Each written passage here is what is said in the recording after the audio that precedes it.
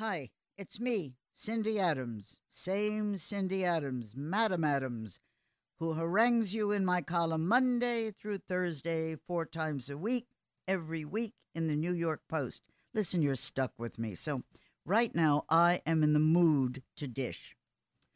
Last Sunday, between beer and burps, there was record betting for the Super Bowl. Now we talk of tomorrow. And that New York, which is already so expensive and could find a way to squeeze something out of an empty toothpaste tube, is starting again. Its new dentifrice is legal mobile sports betting. What that means, I'll tell you. The good news is New York's sports betting program is a home run. In quick time, New York has become the #1 state for sports betting. This means dollars bet and the number of bets made. The bad news? New York is not being a good sport about it. Despite the volume of hits, it's landing out of bounds because New York is additionally taxing not only the bettors, but the licensed sports books, and at the highest rates in the country. Happening is that along with the great volume of betting, it is resulting now in the sports books themselves who are keeping the bets. They are now losing money. Yankees president Randy Levine, an early ardent supporter of mobile sports betting, told me when I asked about it, look, concern is New York's high level of taxation. Besides actual bettors, this taxing now includes the promotional offerings. Being that I'm not into sports, I said to him, what are you talking about? All of that, which means what? So he said, it means you are now also being taxed in New York on the promotional stuff, such as them telling you to become a member, like, how about betting on your phone? This includes the state of New York counting promotional offers as actual betting income. We've all seen the commercials where the sports book says you get extra dollars for joining and making your initial sports bet. Yeah, good, fine. The problem now is, with New York buttering that extra bread, could be these sports books are getting cranky? Could they swim back across the river? Tell us to you know what and go where? Hike cross country and screw us all? Take their action to a lower taxing state? Yeah, they could and they will.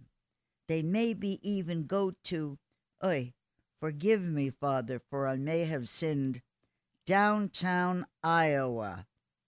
So let's get cracking, New York. Let's stop the taxation. Okay, now, please. I have so much to dish that I literally can't wait to hear what I myself have to say. Now, please. There is a TV series heading to us. It is going to behead the shaggy head of the possibly temporary head of the British government. What I know is its prime minister is about to get a really close shave. Let's say if Her Majesty hasn't enough problems with dumb Prince Harry, damn Prince Andrew, and dim Prince Charles, comes now a brand new takeoff on the Queen of England's current environment. It's more heavy than lies the crown on its previous TV episodes. This will become a fictitious fractious version of PM Boris Johnson. A real down-marked look at his office, and it will be titled Downing Street. This prime minister, grabbing prime time, was actually born in the U.S., and to become leader of the UK took a really strong gizzard. This guy was born Alexander Boris de Pfeffel. He married multiple times. He is daddy of multiple children. He is survivor of a sex scandal. And, per the current newspaper fiasco, he is also the giver of big-time parties during CV's lockdown. Okay, but I mean, already we've had so many dramas about not-so-jolly old England. Helen Mirren and Olivia Colman have squatted on the throne more often than Elizabeth. We've had the Crown, the Queen, the King's Speech, the Last Kingdom. We've had all of this stuff. We had Princess Diana's thing and another dozen Hail Britannias. Enough already. More film time than we ever gave Abe Lincoln. But now, from the creator of the House of Cards, whoever he was, comes this new series.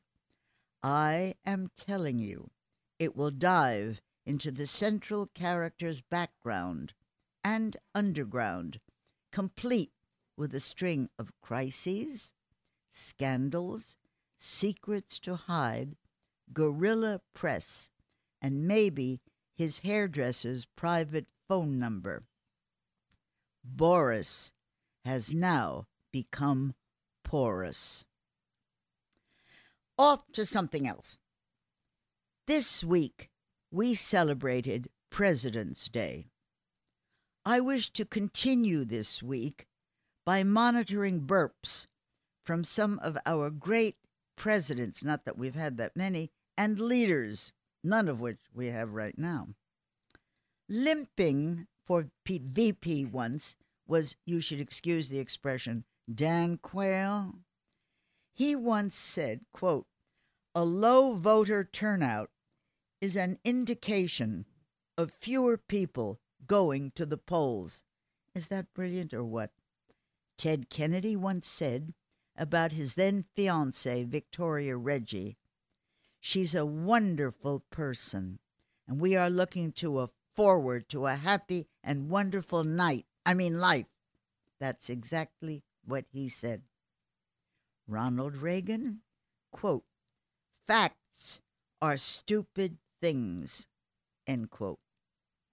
Mitt Romney, "Look at the last election.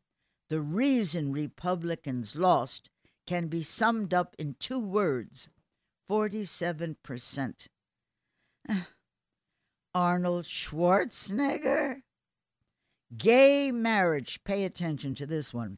Gay marriage is something that should be between a man and a woman. You wonder why he's not governor anymore? Bob Dole, quote, "You can only sweep the sidewalk so many times." What that was supposed to tell us, God knows. Sitting President Richard Nixon to the then actual Attorney General, quote, "Damn it, forget the law." Donald Rumsfeld, when bin Laden was big in the news, he said to our then sitting chief of state, "My information is bin Laden is either alive and well, or alive and not too well, or not alive." How about the way our country is being run, huh? Spiro Agnew, I would have to say this. If you've seen one city slum, you've seen them all. And that's why we don't see Spiro Agnew anymore. Donald Trump once said, "If Obama resigns, I will give him free lifetime golf at any of my courses." Biden, the barfer, a man I am proud to call my friend Barack America. He actually said that. Harry S. Truman. I always wanted to be either a piano player in a whorehouse or a politician. To tell the truth, there's almost no difference. Obama, thinking we had a train that went from here to Europe. His quote is, "We are the country that built the Intercontinental Railroad." Yeah, okay. And my favorite, Al Gore. Now pay attention to this, because I'm not going to say it more than once. Al Gore's exact quote: "A zebra does not change its spots." That was Al Gore, and he wants to know why he didn't get elected. Senator Chris Dodd, as his re-election campaign came to an end. "Now I can start telling the truth again." And Truman, one night before election, showed a headline predicting Dewey's win for president. Bill Clinton, June 13, 1996, quote, "We have to take seriously the problem of older men who prey on underage women. There are consequences to decisions." That was Bill Clinton. President George Bush, "When I need a little advice about Saddam Hussein, I turn to country music." President Ronald Reagan, "Gerald Ford was a communist." He meant congressman. And from President Barack Obama, "Don't underestimate Joe Biden's ability to F things up." And he really used the word F. At which point, I'm going to make a station break before I F things up, and then I'll see you back again in a second. I'm back again. You can't get rid of me. I'm back again. This week was President's Week. I told you that, so I am speaking all about presidents, even those presidents we don't want to speak of. Nixon said if he died in office, he wanted the final music to be "California, Here I Come." He wanted it played softly and slowly. Meanwhile, the insiders called him Gloomy Gus. Woodrow Wilson, James Madison, John Quincy Adams, they were all atheists, as was Martha Washington, who had a couple of husbands and kids. Martha obviously believed in Martha. But George Washington was a player. He grew hemp. George Washington was also wealthy from real estate. His rich wife, Martha, probably left the memo for Jeff Bezos' lady friend, like, "Get it, get it, get it quickly." John Adams, I love that last name. John Adams was great at playing marbles. Besides that, he did nothing. Nothing anybody remembers, except, since I'm sure he was a relative, he had a great last name, John Adams. The Roosevelts. Teddy's daughter Alice smoked cigars. Eleanor, the wife of Tightwad FDR, carried a pistol in her purse after his 1932 election. But that probably had nothing to do with him being a chintz. Jefferson, he insisted the Declaration of Independence be ratified July 4th. Not that it was a holiday then. He wanted it because that day the planets were astrologically aligned. History might say it's a hell of a way to run the railroad, but that's the way history is. He was into astrology. Ulysses S. Grant's missus suffered from eye problems. He found it endearing. Listen, Anybody stuck with that first name Ulysses would find anything endearing. Warren Harding's pastime was poker. How good he was, who knows? I only know Vegas never rushed to seat him at a high-stakes table. Poor Carter. Poor Carter. He suffered a bad case of hemorrhoids one Christmas. Oh, it was big-time pain and suffering, but hemorrhoids isn't chic at a Christmas party, so he suffered. He just didn't gripe too much. JFK was voted most likely to succeed at Choate. That's although his class was 112 students, while he only graduated 64th. I'm continuing on with the presidents because this was President's Week. Andrew Jackson had many attributes of which I am totally unfamiliar. The one thing I do know is Andrew Jackson believed the world was flat. Coolidge, known to not be chatty, had enough noise around him. Coolidge kept lion cubs, a small hippo, an antelope, plus a donkey, an ass, much like possibly Coolidge himself. William Taft always was chauffeured everywhere. Why? Because Chunky Billy could not stuff himself behind his own steering wheel. Why? He was a big-time fatso, that's why. McKinley, America's first president to ride in an automobile. Gerald Ford, he can be known for one main fact. Although very pleasant, the only chief of state to have 2 women try to assassinate him.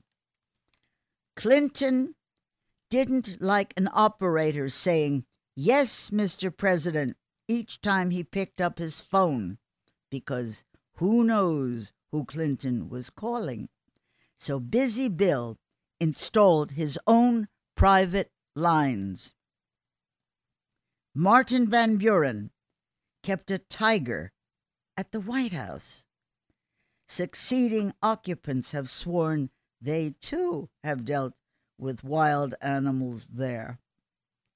James Buchanan, not that anybody ever asks anything about James Buchanan, who the hell knew where he was or when he was, but James Buchanan actually housed an elephant on the White House grounds, which, of course, could be why Jackie Kennedy had to put in a rose garden, and Melania just redid it. Rutherford Hayes suffered an unusual phobia. Didn't run in his family, but he dealt with an ongoing fear of going insane. I don't quite understand what that means, but I know that that's a fact because I've checked it. LBJ, he was a doodler. He'd actually sketch figures with 3 heads. Also, in 1968, his daughter Linda was ordered off a San Francisco cable car. Why? Because she was eating an ice cream cone. Lincoln. Lincoln's had more movies done than Meryl Streep's been in. Even Daniel Day-Lewis, who played Lincoln, mightn't know. Maybe only Lincoln's dentist knew. But Abe had a big gap between his front teeth. Eisenhower hated cats and ordered that any found on his Gettysburg estate were to be shot on sight. What is that? What kind of a wartime 5-star general can be scared of pussycats? And Daddy George Bush gave China's leader once a pair of Texas cowboy boots. And this won't come up in conversation, but if it does, W. George Bush, his left arm was 1/8 of an inch longer than his right. Okay, now enough already with the president. I'm going to go on to an audio erotic lesson that is now coming to us. It's on the internet. It's a podcast. Pay attention. Ron Howard, we know, besides being a top director, he teaches directing. David Mamet teaches screenwriting. Mariah Carey, songwriting. But you can shove all of these master classes because now comes a mistress class. The subject, sex and communication. The teacherette is named Emily Morse. She's a younger Dr. Ruth, also a taller Dr. Ruth, also without the accent. Anyway, says this Emily person, quote, "We must get rid of the shame we have about sex. Doing it should be like just talking about the weather. Not hot, steamy, or even cold. The physical vocabulary should be like the weather. Overcast.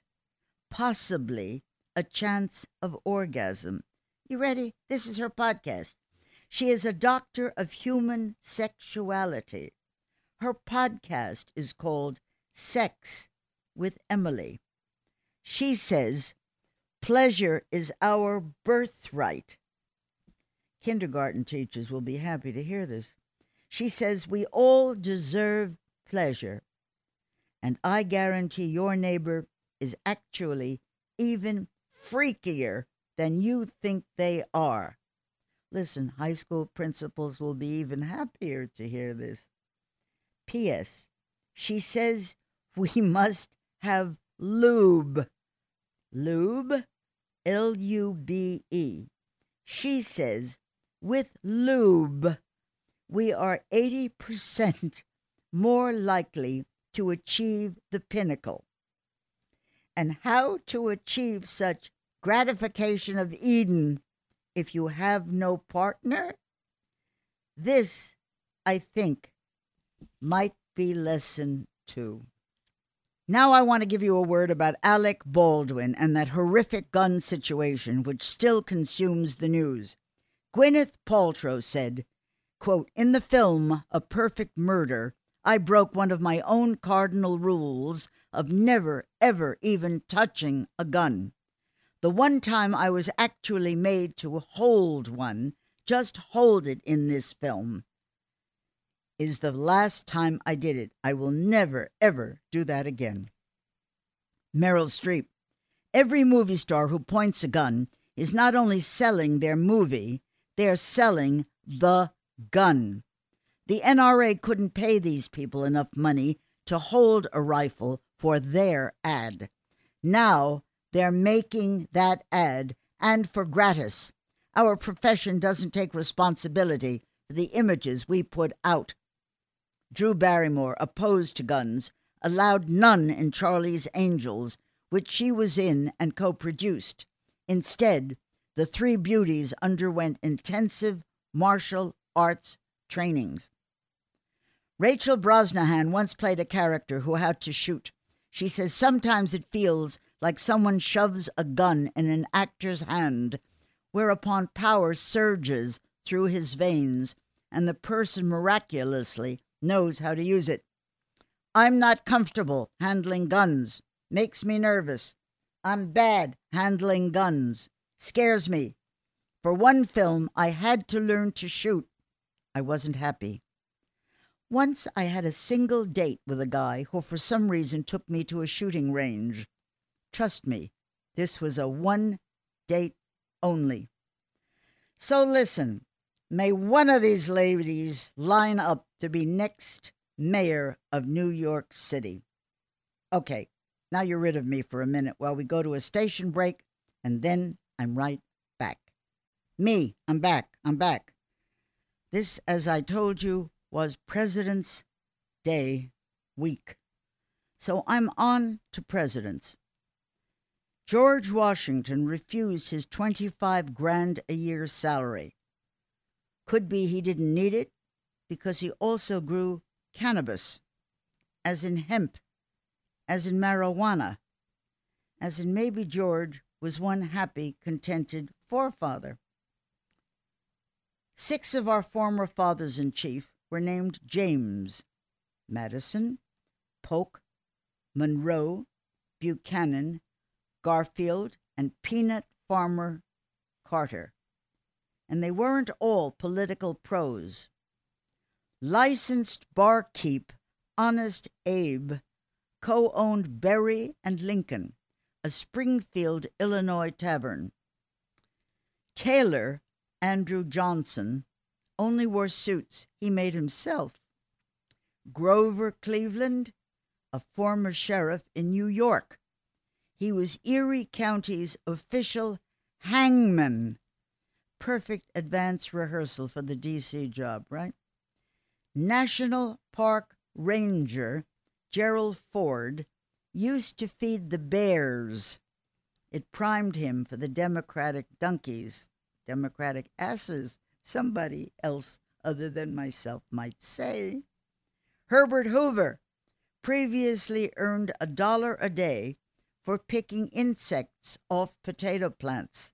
$1 a bug. How about oddities?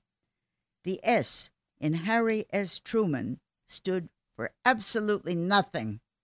That's why it's sometimes written with no period after it. Thomas Jefferson, what a clunk. He visited Stratford-upon-Avon, where his knife hacked souvenir chips out of Shakespeare's chair. What kind of a thing was that? What kind of a dope? Violating state laws, a Sunday carriage ride in Vermont got Jefferson and Madison arrested. Ulysses S. Grant smoked minimum 20 cigars a day. Martin Van Buren's autobio never mentioned his longtime wife.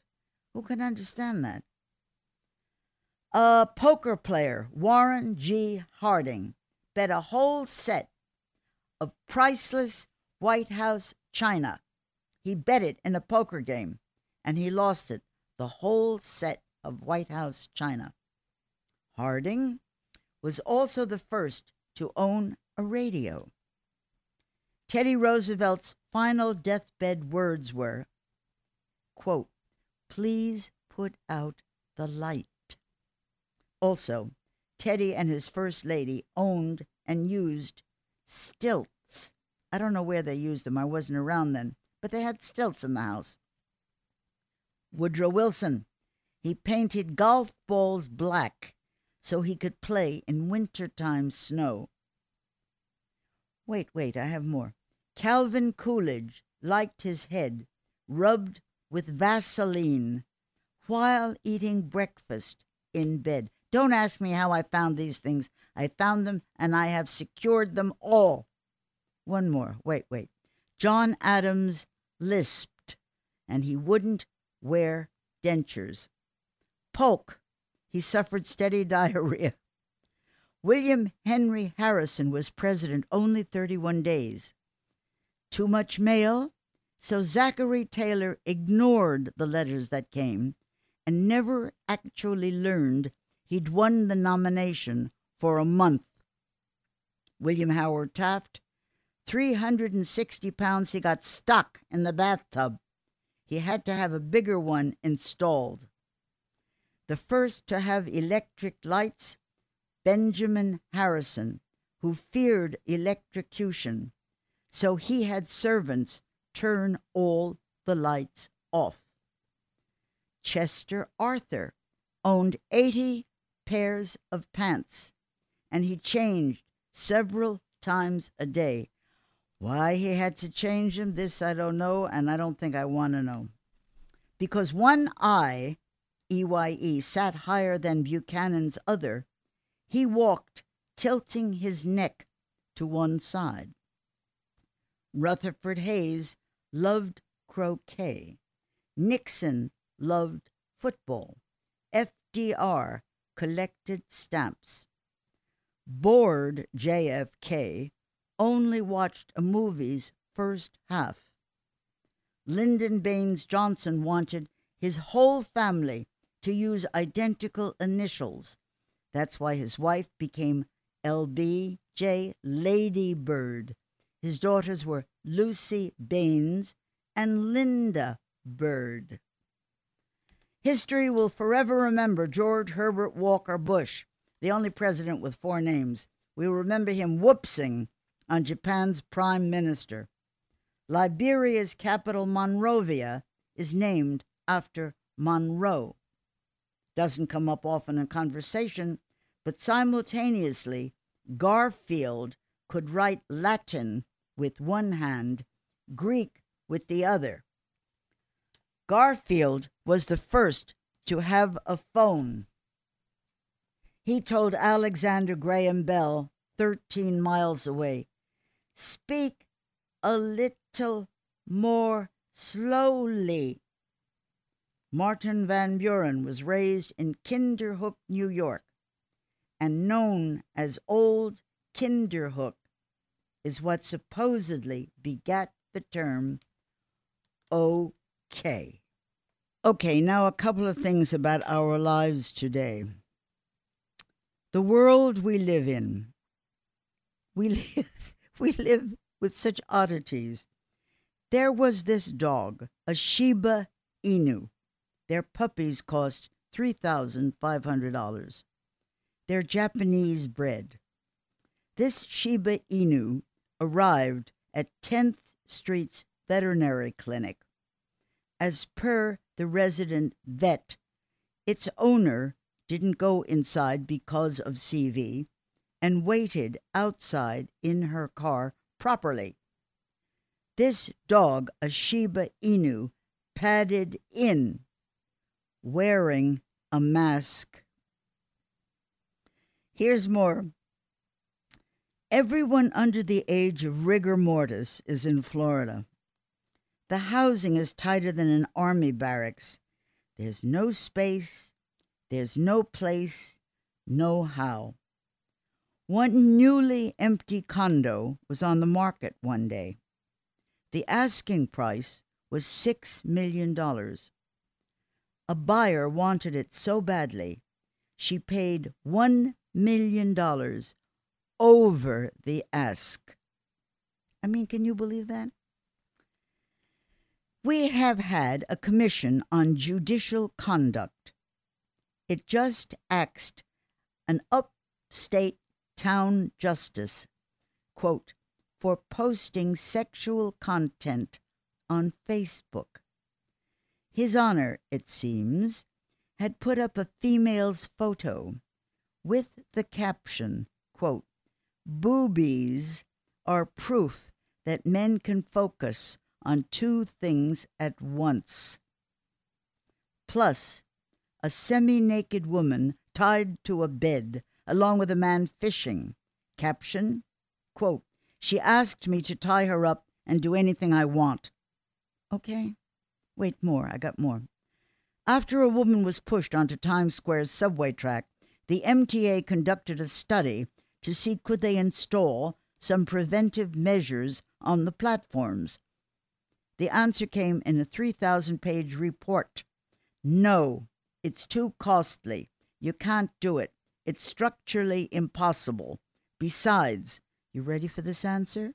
Their exact reply was, only 26 people were shoved onto the tracks in 2020.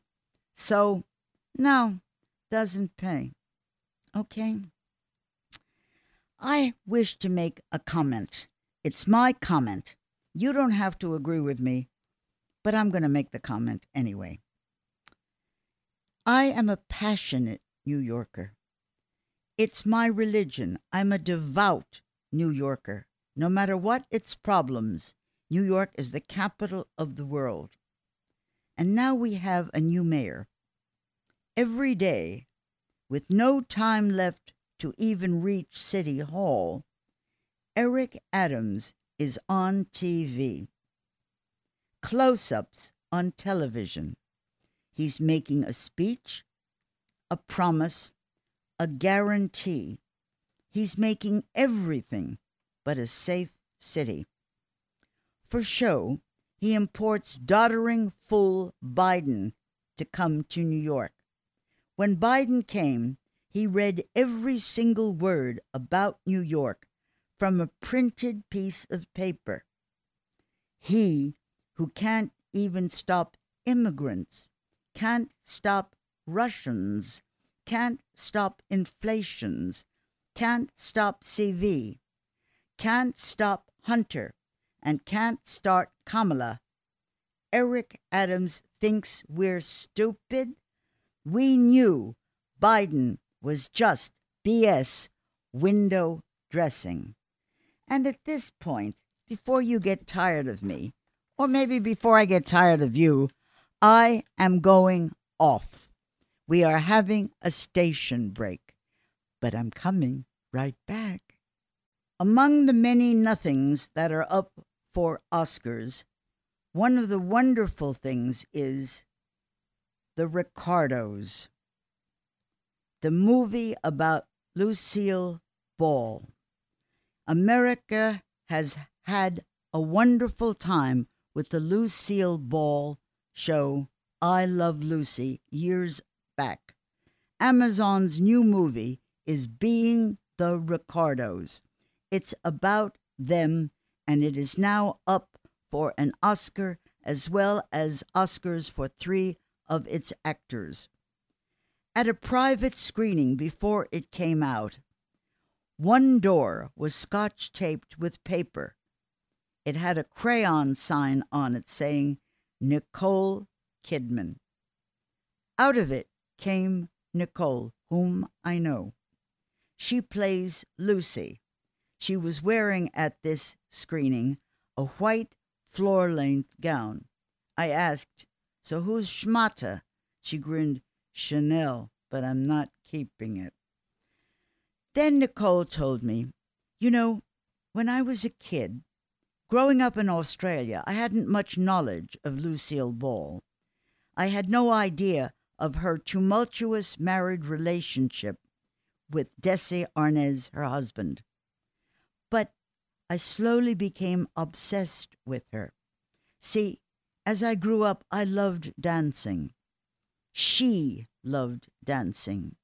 I saw in her the excess force, her tough, unstoppable drive to make things work, to forge ahead, to become successful no matter who or what was in her way.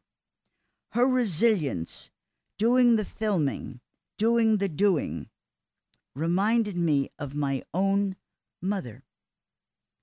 Said Nicole, this real character, Lucille, had bright red hair, so for the movie, they had to dye mine.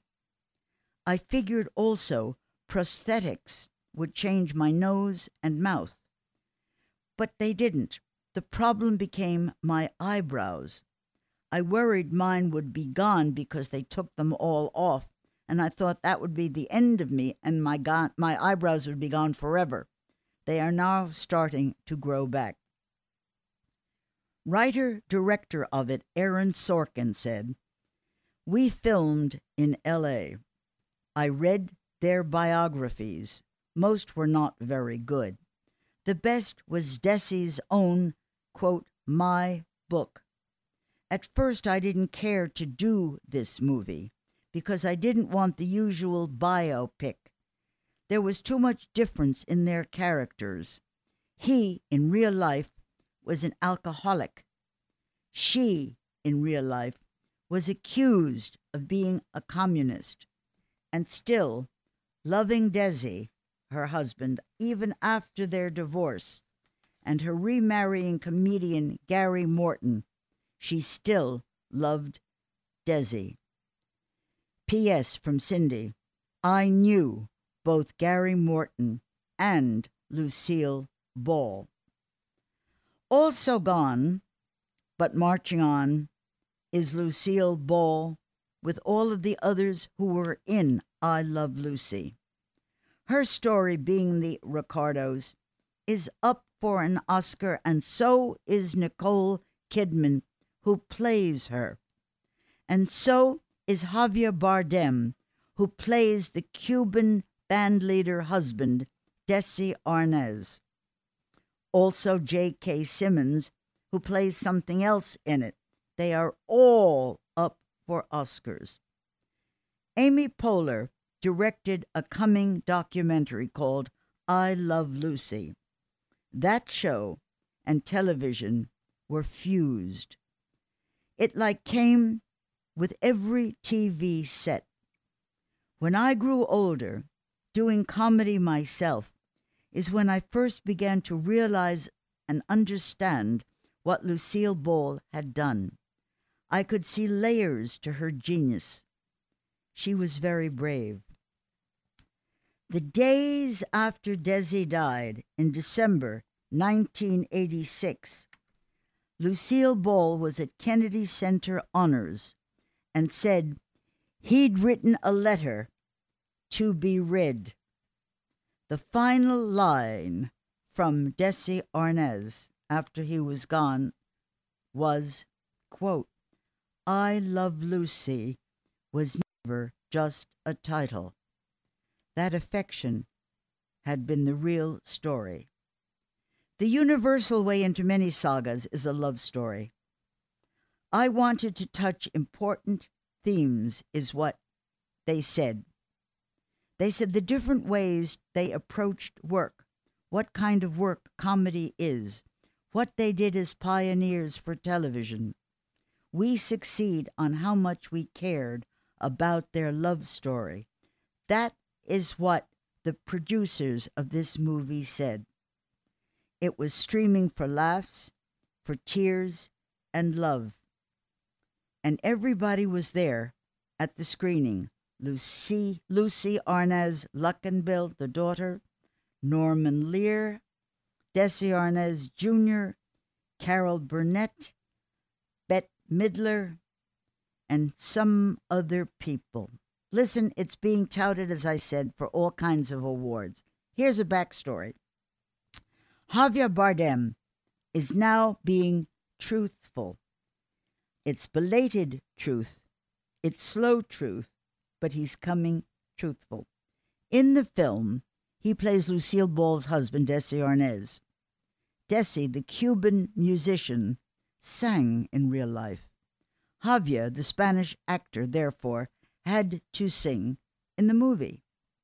There was a problem. The guy doesn't sing, but he desperately wanted this role. He's a good actor, so what he did was he acted. He pulled it off. What he did was he gave director Aaron Sorkin a con job. However, Sorkin is so smart, he can even tell when a script is lousy just by smelling the paper it's on. He knew. He understood this guy was lying. He understood Javier Bardem cannot sing. But he wanted this actor so badly, despite the fact that he couldn't sing, he wanted him. Actually, this actor couldn't even hum. Nothing. Even his speaking voice is way lower than Desi Arnaz's. But he quick ran to nail a singing coach and get lessons. Calm yourself. A junior Bruno Mars or Justin Bieber, he's not. Opening for Taylor Swift, he won't. But he now sings in the movie, and he says, actors lie a lot to get roles. This wasn't my first time. I'll be back in a second. Okay, I want to tell you something about the UN. We just had the UN here. Ambassadors hit parties. They grab parking spots. They're pains in the international assets.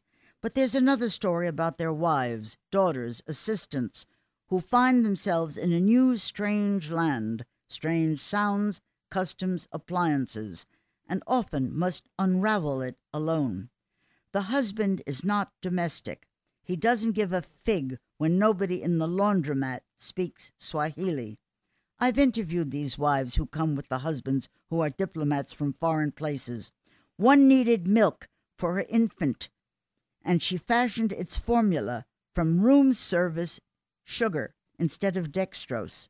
Another from a small African country didn't know uptown versus downtown. Told about gratuities, she tipped a bus driver who then hollered at her.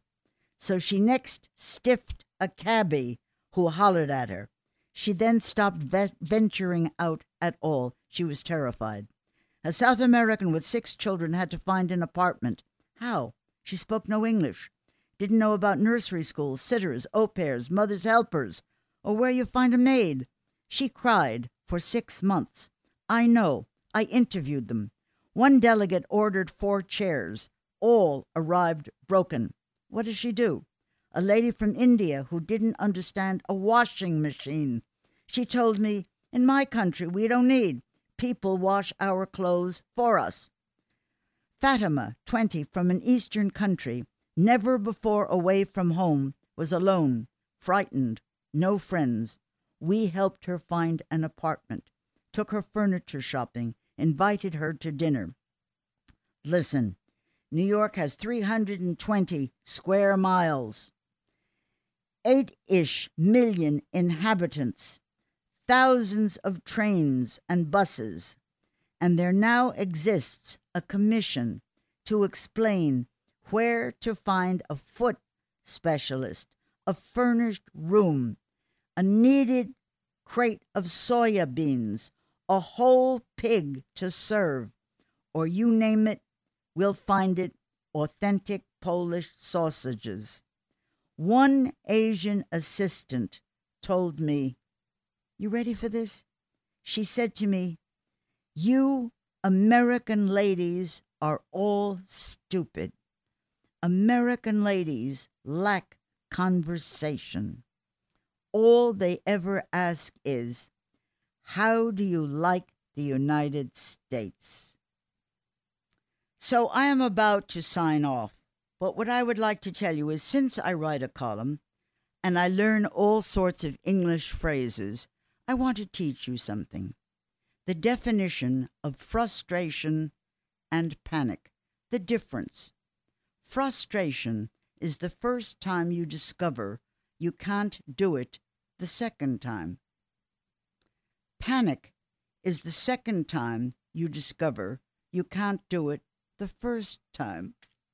I'm now finished with you for all time. Goodbye. It's Cindy Adams. Bye. This is Greg Kelly for Priority Gold. What does it mean to be America's precious metals dealer? It means that you're in touch with the hearts and minds of those who love this country, value our freedom, and want to protect the future. Priority Gold is that precious metals dealer. They've helped thousands of Americans back their retirement with solid gold and silver. Call Priority Gold at 888-506-6439. Receive free shipping, free storage, a free investment guide, and one of the best purchase experiences in the industry. Call now or go to PriorityGold.com.